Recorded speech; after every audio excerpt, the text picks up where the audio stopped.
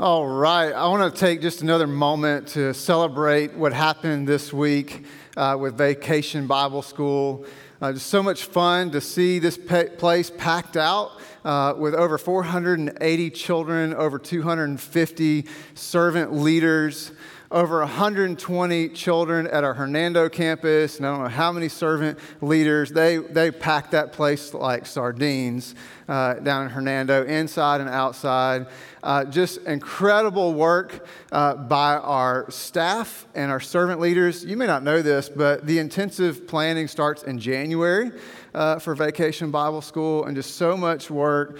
And God was lifted up on Gospel Night here at this campus. Over our 107 children raised their hand that they wanted to know more about Jesus, and seeds were planted and conversations will happen. And just so excited that God is on the move. Sometimes we may forget that. We may not feel like it, but God is on the move, and I just want to celebrate that today. And I want to say thank you for praying for my family and I, and allowing us to have some time away over this summer so that we could be healthy in mind, body, and spirit. And I'm very grateful to be back here with you today as we wrap up our summer sermon series, The Good Life. Now, a couple of weeks ago, Greg Meek, our pastor of families, was preaching on the pure in heart, and he lifted up the question that is really important for us to look at, and that's what is happiness. If you missed that message, you need to go back and check that out. And he talked about the reality that when happiness becomes our goal, it becomes an unreachable goal. But when we make God the goal, we get happiness as well.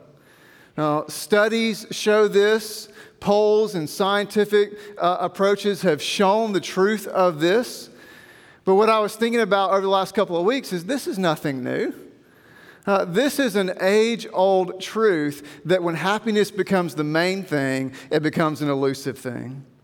There was actually a wise man, perhaps a king, perhaps it was Solomon, who wrote a book called Ecclesiastes, and he talks about this problem that when happiness becomes the main thing, it becomes an elusive thing. And he walks through this book talking about that truth. In the first chapter, he says that where we cannot find happiness is in education. He said, I learned everything. I had all the wisdom. But yeah, I couldn't find happiness. It was like a vapor, he says, over and over. And chapter 2, he says, you know what? I couldn't find happiness in pleasure. I denied myself nothing, and yet I still couldn't find happiness. In chapters 2 through 4, he said, I accomplished everything, and I advanced my career, and I had all kinds of recognition, but I couldn't find happiness there. In chapters 5 and 6, he said, you know, I had all that a man could want, all the wealth that you could gather, and I could not find happiness in money. So where do we find happiness? Well, he finally gets through this 12-chapter monologue about where happiness cannot be found. And finally, he gets right to the very end of that book in chapter 12, verse 13 of the book of Ecclesiastes. And he finally tells us where we can find happiness. He says, now all has been heard. And here is the conclusion of the matter. Where do we find happiness? He says, fear God and keep his commandments, for this is the duty of all mankind. In other words, when happiness becomes the main thing, it becomes elusive. When God becomes the main thing, I get happiness as well. All the things that my heart is longing for, meaning and purpose and peace and joy and love, all those things come along with a pursuit of God where we fear him, where we are in awe of him, where we trust him, where he is our main pursuit. So let me ask you a question to get started today. And it's a hard question.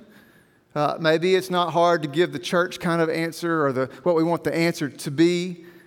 But to be honest with ourselves, this could be a really difficult question. Is God your main pursuit? Let me ask it this way. If you had to choose between following Jesus, all in, submitted to him, nothing held back, and advancing your career, which would you choose?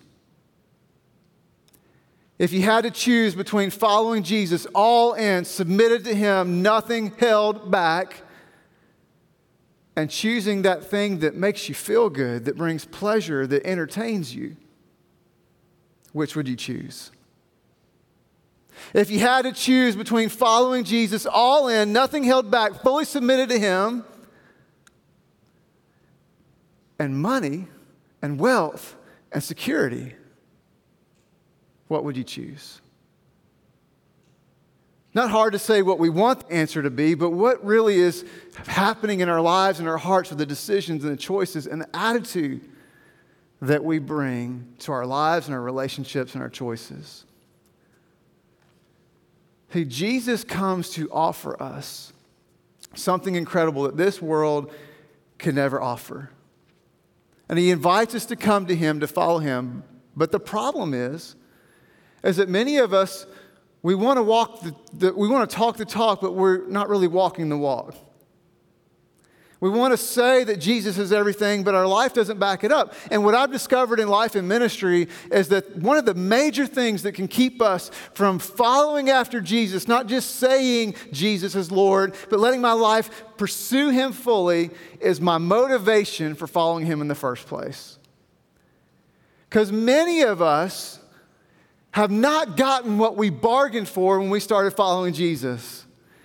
Because a lot of us, our motivation for following him was not quite where it needs to be. A lot of us, we might live on one extreme or the other. For some of us, what we really want is not God, not Jesus, we just want heaven. Or let's just dumb it down a little bit even more, we don't want to go to hell. We're not even really sure what heaven is or what it is about. We think maybe I'm on clouds and playing harps and wearing white robes or something. But I know I don't want to go to hell. And so I say this prayer, and maybe I show up at church and I try to do more good things than bad things because I know I don't want to go to the bad place. I don't want to go to hell after I die. But Jesus, I really don't want you to meddle with my life until then. Like, I've got control of this. I'm making the decisions. I'm going to do this my way. Just make sure I say a prayer. I'm good with you. All right, let's get on with life. Or we might find ourselves on another extreme, which is also not quite where we need to be, where we do want Jesus involved in our life, and we say yes to him because we think he's going to get involved in our life, not to challenge us, not to lead us, not to transform us, but we think Jesus is going to make everything good. And we think he's going to make everything good by taking away all of our troubles and giving us everything we want. And we kind of make Jesus into this cosmic genie or vending machine. Just give me what I want. But guess what? That is not what Jesus had to offer. See, what Jesus had to offer was a real heaven where he lives, where we will be with him. What Jesus had to offer was a life of difficulty and trouble where hard things are going to happen and we live in a broken world, but he overcomes. That even in the midst of the difficult things that he is overcoming and he will overcome, and Jesus is going to physically come again to transform creation. And what Jesus has to offer is that when we see him face to face, that there will be a reward for our faith. And we will hear the words from him when we trust and submit to him. Well done, my good and faithful servant. And we'll be able to take the rewards of heaven and offer them to our God. See, this is the perspective that Jesus has in mind. It is the foundation of the calling that he gave as he walked through the very beginning of his Sermon on the Mount, called the Beatitudes, that we're living in over this summer, the good life. 8, 9 blessings that Jesus walks through, all centered on this fact that the way he comes, the life that he offers, is not the way of the world. And so let's take a look at the final beatitude. It's actually Beatitudes 8 and 9, but we're going to treat them as one for our purposes today. And what is it that Jesus says? Blessed are those who are persecuted because of righteousness, for theirs is the kingdom of heaven. Blessed are you when people insult you, persecute you, and falsely say all kinds of evil against you because of me. Rejoice and be glad, because great is your reward in heaven. For in the same way they persecuted the prophets who were before you. All right, what is it that Jesus is offering us? Number one is Jesus gives blessing. Jesus gives blessing.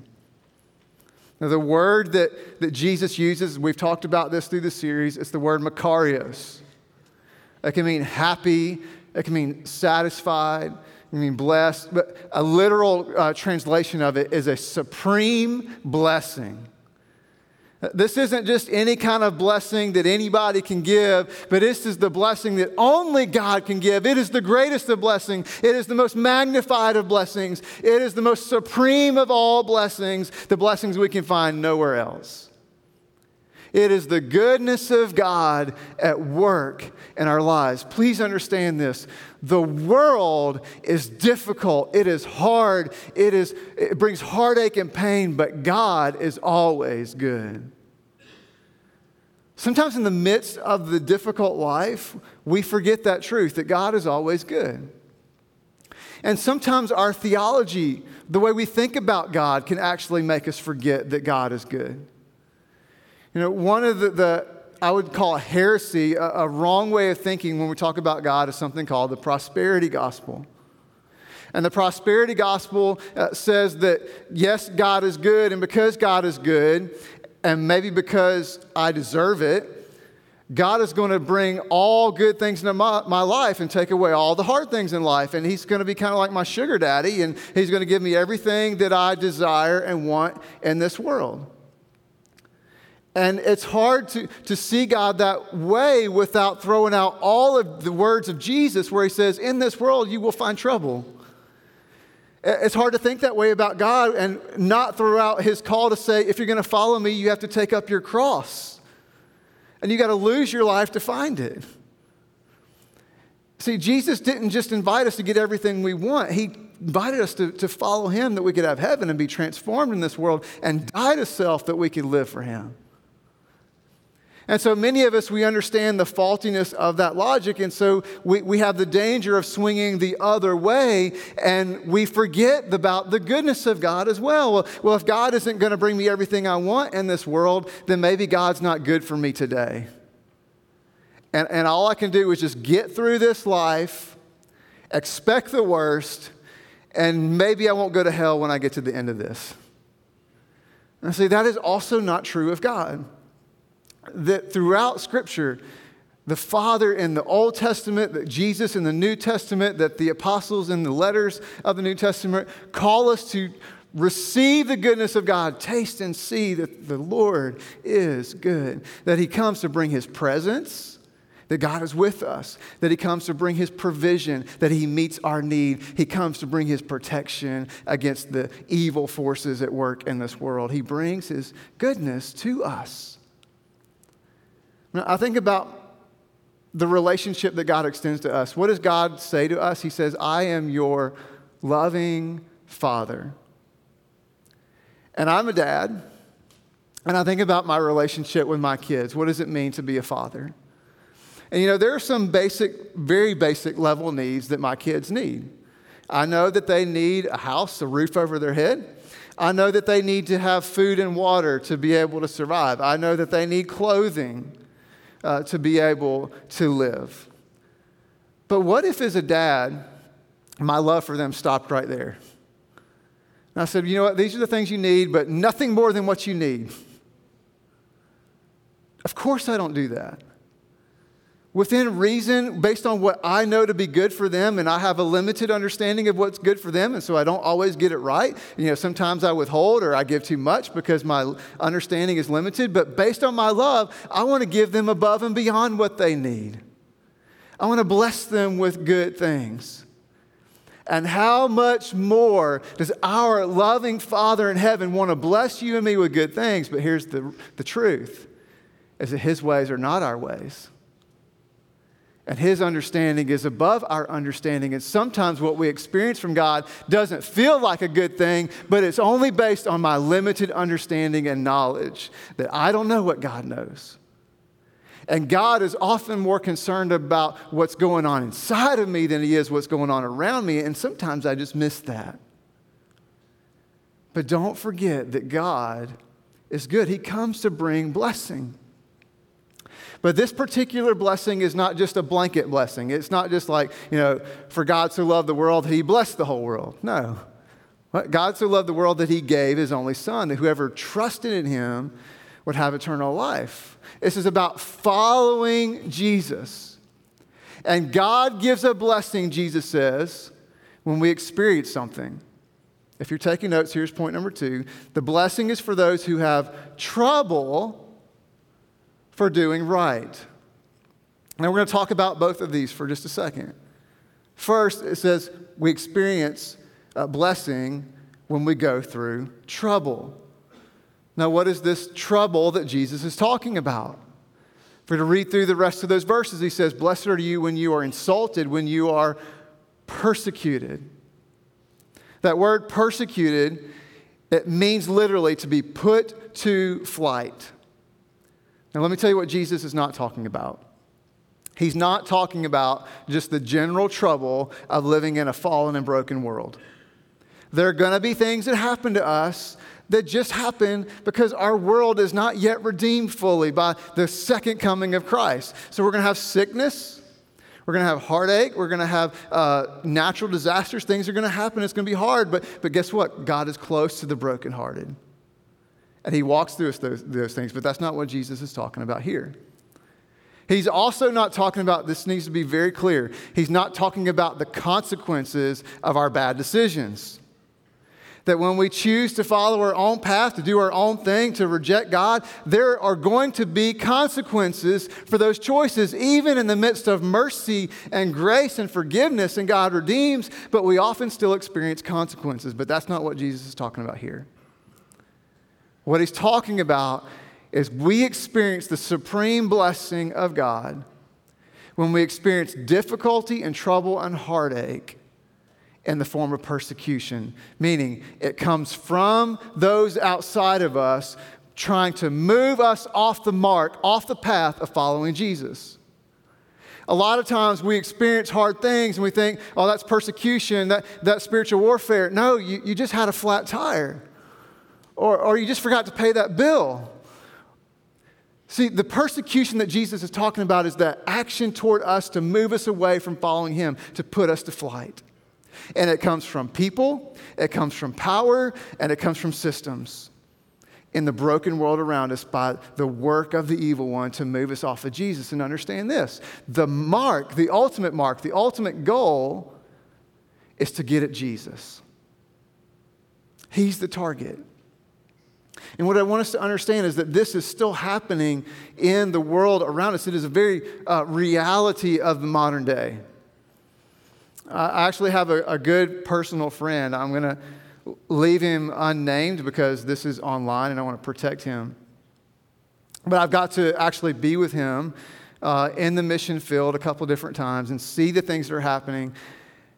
And he has this phrase he often lifts up, and it blows me away every time he says it. It says, it's not a matter of if you will die, but it's a matter of what you'll die for. And that hits me every time because I know that is his life. He actually has a story from years ago. He was working in his home country, caring for the poor, meeting the needs of those who couldn't meet their own needs, and most importantly, sharing the gospel of Jesus Christ. And he and his team were rounded up and they were placed on a bus, and they set that bus on fire in an attempt to take their lives, not just to bring trouble. The point was not just to make them feel bad. It was to make them flee from the path of following Jesus. That is persecution.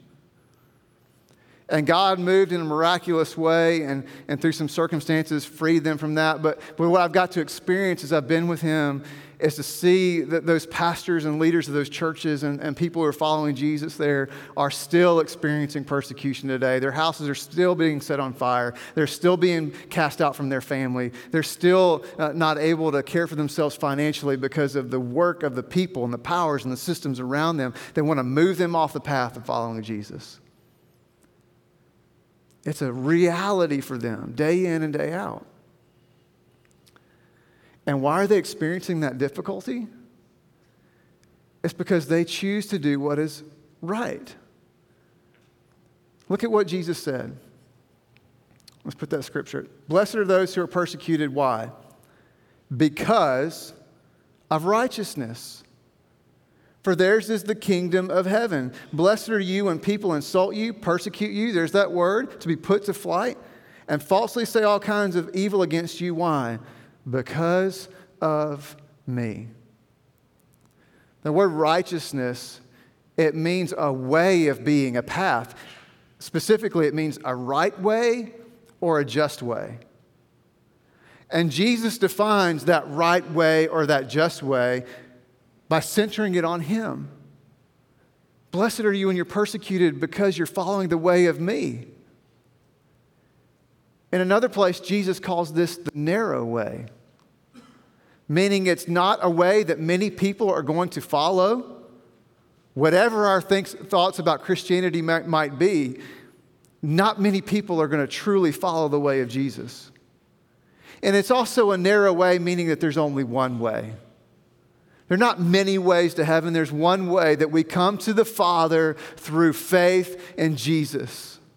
Trusting in who he is and what he did for us when he gave his life on the cross for you and me, bearing sin upon his body, taking it to the grave, rising from the dead that we could have the hope of eternal life. That and that alone is the way to God the Father and to heaven and to the reward that's waiting for us.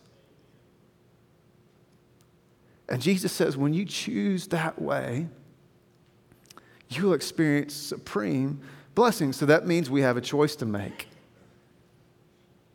As I lifted up at the very beginning of our time together today,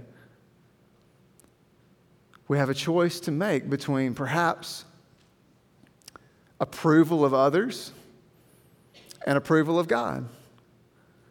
And one of the things that I learned as the Lord did some spiritual surgery on me on my time away is how alluring the approval of others can be,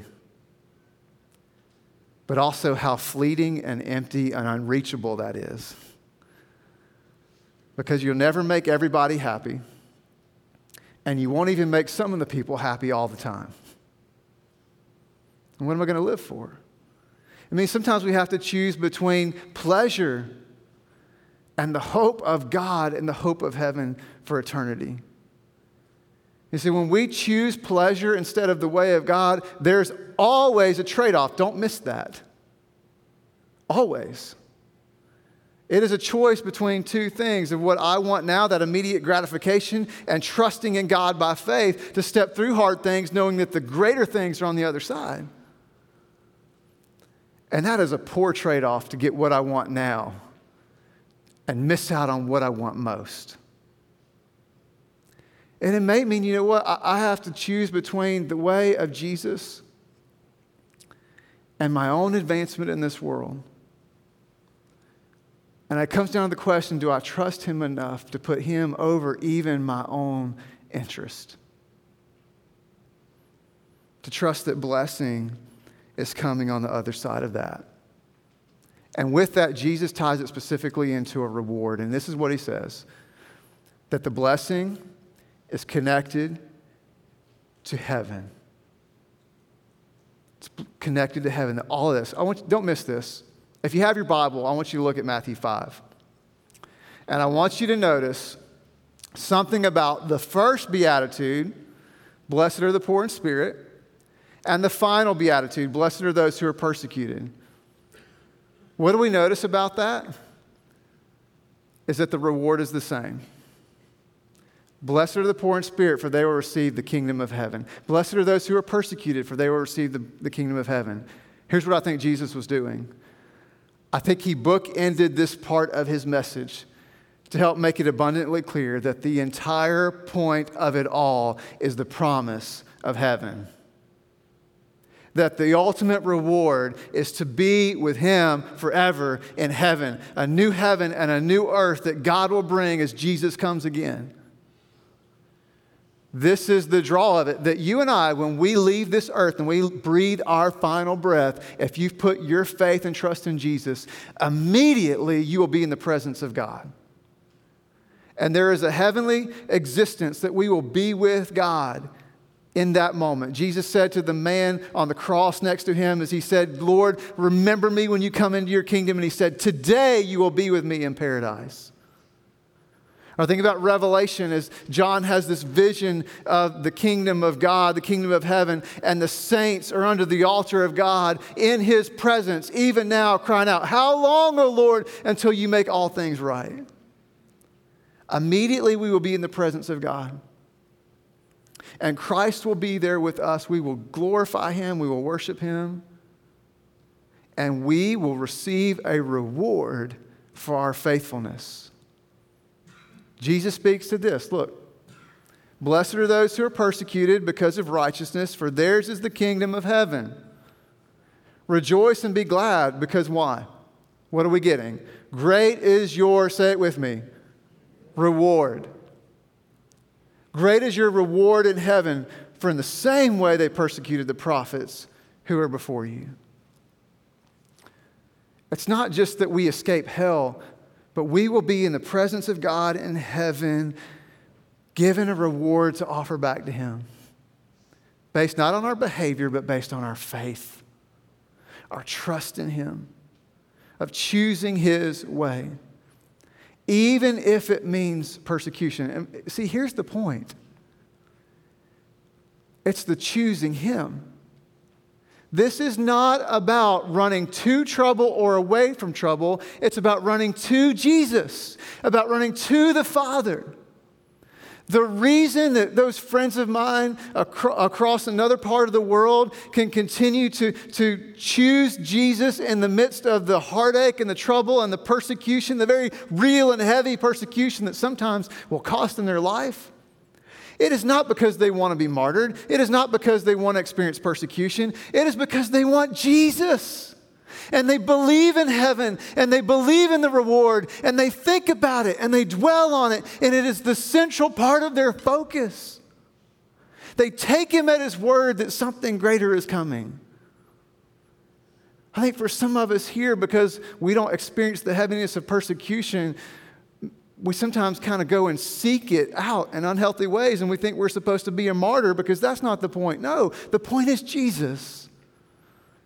And just being faithful to him. And if that means we experience persecution, then you will be blessed. But we seek him. And we will begin to experience glimpses of heaven even today. We'll have a greater connection, for one, with Jesus himself. In the Gospel of John, Jesus says, peace I leave with you. Do not be troubled. Why? Because I'm sending the advocate, the paraclete, the Holy Spirit, and he will live with you and in you. He will be one with you as I am one with the Father. And we'll have this growing connection and oneness that we will know the voice of God, we'll see the presence of God, and we'll have the peace of God in our lives. Another glimpse of heaven is that we'll have a greater connection with each other. That when we choose the way of Jesus, we'll have healthier, happier, more peaceful relationships with each other. And time again in my life, I've just stood back in awe as someone who has not experienced the love of God in their life will look at the relationships around me and say, I don't know about you, but these relationships, that's what I want that. And I think we'll experience a glimpse of heaven as we have a greater connection to our purpose. I'll start to realize that, my purpose is not in pleasure. It's not in advancement. It's not even in knowing more. It's not having more money. But my purpose is living all out, all in for Jesus, because he is my Lord and King and Savior. And one day, because Jesus died and rose again, I know he's going to come back again. There'll be a trumpet blast, and all will see and all will bow because they want to or they have to, and know that Jesus is Lord, and he'll bring a new heaven and a new earth, and those who are faithful will live in his new heaven and earth with him, with peace and love. No more heartache, no more pain, no more tears, forever and ever and ever. And because of that, it doesn't matter what that costs me in this life. So here's the takeaway for me as I've wrestled with this, is that what I consider to be of greatest value will dictate what I'm willing to sacrifice. What do you hold of greatest value? Because what you hold to be greatest of value in this life will dictate what you're willing to give up. And if you're struggling with, I'm not really sure what I hold of greatest value, well, then just ask it this way: what am I willing to sacrifice? Because what I'm willing to sacrifice will tell me what's most valuable to me in life. Do you value the reward, the promise of the kingdom of heaven that is offered to you and me through Jesus? Is that something that we want, that we long for, that we think about, that we dwell on, that we hope for, that we believe in? And here's my hope for all of us, is that we'll make a progression wherever we are, that we'll keep moving forward, that number one, we will expect the reward of the kingdom of heaven. That we will take Jesus for him, for what he said, that we will trust in him, that heaven is coming. There will be a new creation that God is bringing, and I'll live with God forever. And listen, we're going to talk about this more in a couple of months, but you're not going to be in a cloud, playing a harp with a white robe, being bored for eternity. It's going to be greater than what we could ever possibly imagine. And the greatest things that we have of this life, even a glimpse of it, will be completely fulfilled in that place. That new creation will be the fulfillment of all that God intended. Do we expect it? And if we really expect it, here's what's going to happen. You can't help but to anticipate it. You're on the edge of your seat. I can't wait. I'm ready. I want to experience it. And when you anticipate it, you will participate in the kingdom of heaven right here and now, even as we wait. Your attitude will be different. Your decisions will be different. Your relationships will be different. You'll worry less. You'll have less burdens because you're going to be lifting them up to the Lord, because we know we don't live for this broken earth. We live for the new earth, for the new creation that Jesus is coming, and I can't wait for it. And so I'm going to live it out now as if it's a reality, because God is above time and space, and it is already a reality, and I'm going to live in it, and I'm going to share it with other people. Because I expect it and I'm anticipating it. And so a simple prayer that I want to lift up for all of us, number one, is that we can trust Jesus and his promise, the promise of heaven, to know, I'm not really running after persecution, but when it comes, so be it, because I'm running after Jesus. I'm running after the Father who loves me, who embraces me, who's running toward me. And if you lack faith, Jesus says, if you lack something, just ask the Father for it. He's willing and ready to give. How much is God willing to give the Holy Spirit and faith to those who ask? Ask him, Lord, give me faith to trust you. And I pray that we hold on to a real certain hope of heaven. Not just, and there's a very real difference, brothers and sisters, not just that I don't want to go to hell, but I long for heaven. I long for that promise. And then I pray because of that heaven gets in us and we're transformed. I've said this so many times, and it's as true today as the first time I ever said it. I really don't want to white knuckle it through life, trying my very best with all that I have to be a good boy. I want to be changed from the inside out. That the things that I long for and desire and want are the things of God, are the things of heaven. And I think that comes when our highest pursuit is not happiness, but our highest pursuit is the Father. Our highest pursuit is Jesus, and heaven gets a hold of us. I pray that for us. And if you'll stand, and we're going to close out. And I'm just encouraging us to just have an all-out pursuit that we're running toward the Father. These altar rails are open if you want to come meet with the Lord and just talk to Him and listen to Him. Lift up whatever it is that your burden is. If you want to make a commitment to follow Him. If you can do that on your own. If you want me or somebody else to pray with you, just wave us on over. We'd love to do that. But it might just be that your eyes have been distracted for some time now, so that you can't see the promise to come. And I pray that the Lord, the Spirit of God, would speak to you right now. Stir your heart to pull your eyes back to Him. And that you will experience that Makarios, that supreme blessing that He has for you. Let's pray. God, thank you for the blessings of God, the supreme blessings, for fulfillment, for purpose, for meaning, for love, for joy, for mercy, for kindness, for forgiveness, and yes, Lord, even lasting happiness, for the good life in you. Lord, there's so many things that pull on our eyes and our hearts. Draw us back to you right now, our eyes to you, our eyes to the promise of heaven. That we can realize, Lord, as Jesus said, we are poor. We have nothing to offer to you. And that when we choose you, Lord, we're willing to go through hard stuff, because not for the sake of the hard stuff, but for the sake of Jesus, who we're running after. God, you promise us the kingdom of heaven when we put you in that place on the throne of our lives, and we thank you for that. So draw us to you, Lord. Give us faith, give us hope and certainty, and transform us, God, from the inside out. Lord, we pray this in Jesus' name and in the power of your Holy Spirit. Amen.